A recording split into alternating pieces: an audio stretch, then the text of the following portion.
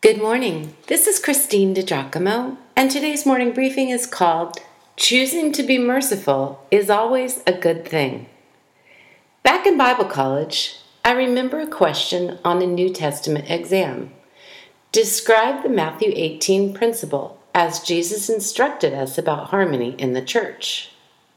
Full credit would be given to the student who answered something like this: if another Christian injures me, I go to that person and tell her.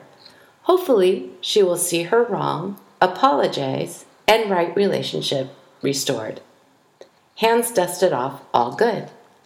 If, however, she does not admit her wrong and apologize, I take another person with me to witness our discussion, and hopefully then she will see the error of her ways and make things right.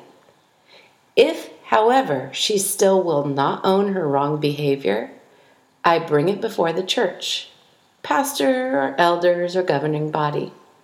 If she still refuses, she's pretty much dead to me. She is seen as hard-hearted, unrepentant, and out of fellowship. Could that be? Let's take another look at what Jesus says in Matthew 18 and think. If your brother or sister sins, go and point out their fault, just between the two of you. If they listen to you, you have won them over. But if they will not listen, take one or two others along so that every matter may be established by the testimony of 2 or 3 witnesses. If they still refuse to listen, tell it to the church. And if they refuse to listen even to the church, treat them as you would a pagan or a tax collector. Think. When Jesus taught this, the church was not established. The church did not come to be until after Jesus was resurrected and ascended into heaven, and the Holy Spirit came to inhabit believers. Acts 1 and 2. Next, think. How did Jesus treat a pagan or a tax collector himself? Did he shun them? Nope. He went after them. In the vein of the lone sheep, separated from the 99. It seems as though he redoubled his efforts. Why, the very writer of this gospel had been a reviled tax collector before he answered Jesus' call. There is certainly merit in keeping accounts short with other people, as Jesus' teaching here has specific application to fellow believers. And I bear in mind what Paul said: if it is possible, as far as it depends on you, live at peace with everyone. Romans 12, verse 19. And choosing to be merciful is always a good thing. Apparently, this got the disciples thinking, because then Peter asks the Lord about forgiveness. How many times do I forgive my brother who sins against me, Lord? 7 times? You know, many are familiar with Peter's question, and even Jesus' answer. But did you know that the rabbis of the day taught that one only needed to forgive 3 times? Jesus blows that right out of the water when Peter thinks he is magnanimously offering to forgive 7 times. Nope, 70 times 7, Jesus says. In other words, keep forgiving. And choosing to be merciful is always a good thing. In practical terms, we would say someone who needs forgiveness that many times was just taking advantage, right?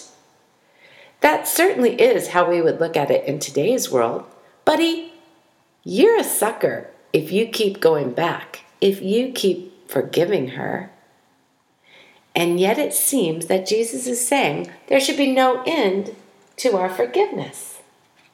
He tells the story of a debtor who owed more money than he could ever repay over a lifetime. Yet, when he begged for mercy, his debt was forgiven. Then, when his path crossed someone who owed him very little, he was shamefully harsh and unforgiving. He who had known great mercy should have chosen to be merciful. Always a good thing. The parallel? God and His forgiveness of us. God more than graciously forgives us of our sins. How then can we not forgive others? Jesus gave us the standard in His Sermon on the Mount, back early in the Gospel of Matthew, chapter 6. If you forgive those who sin against you, your heavenly Father will forgive you.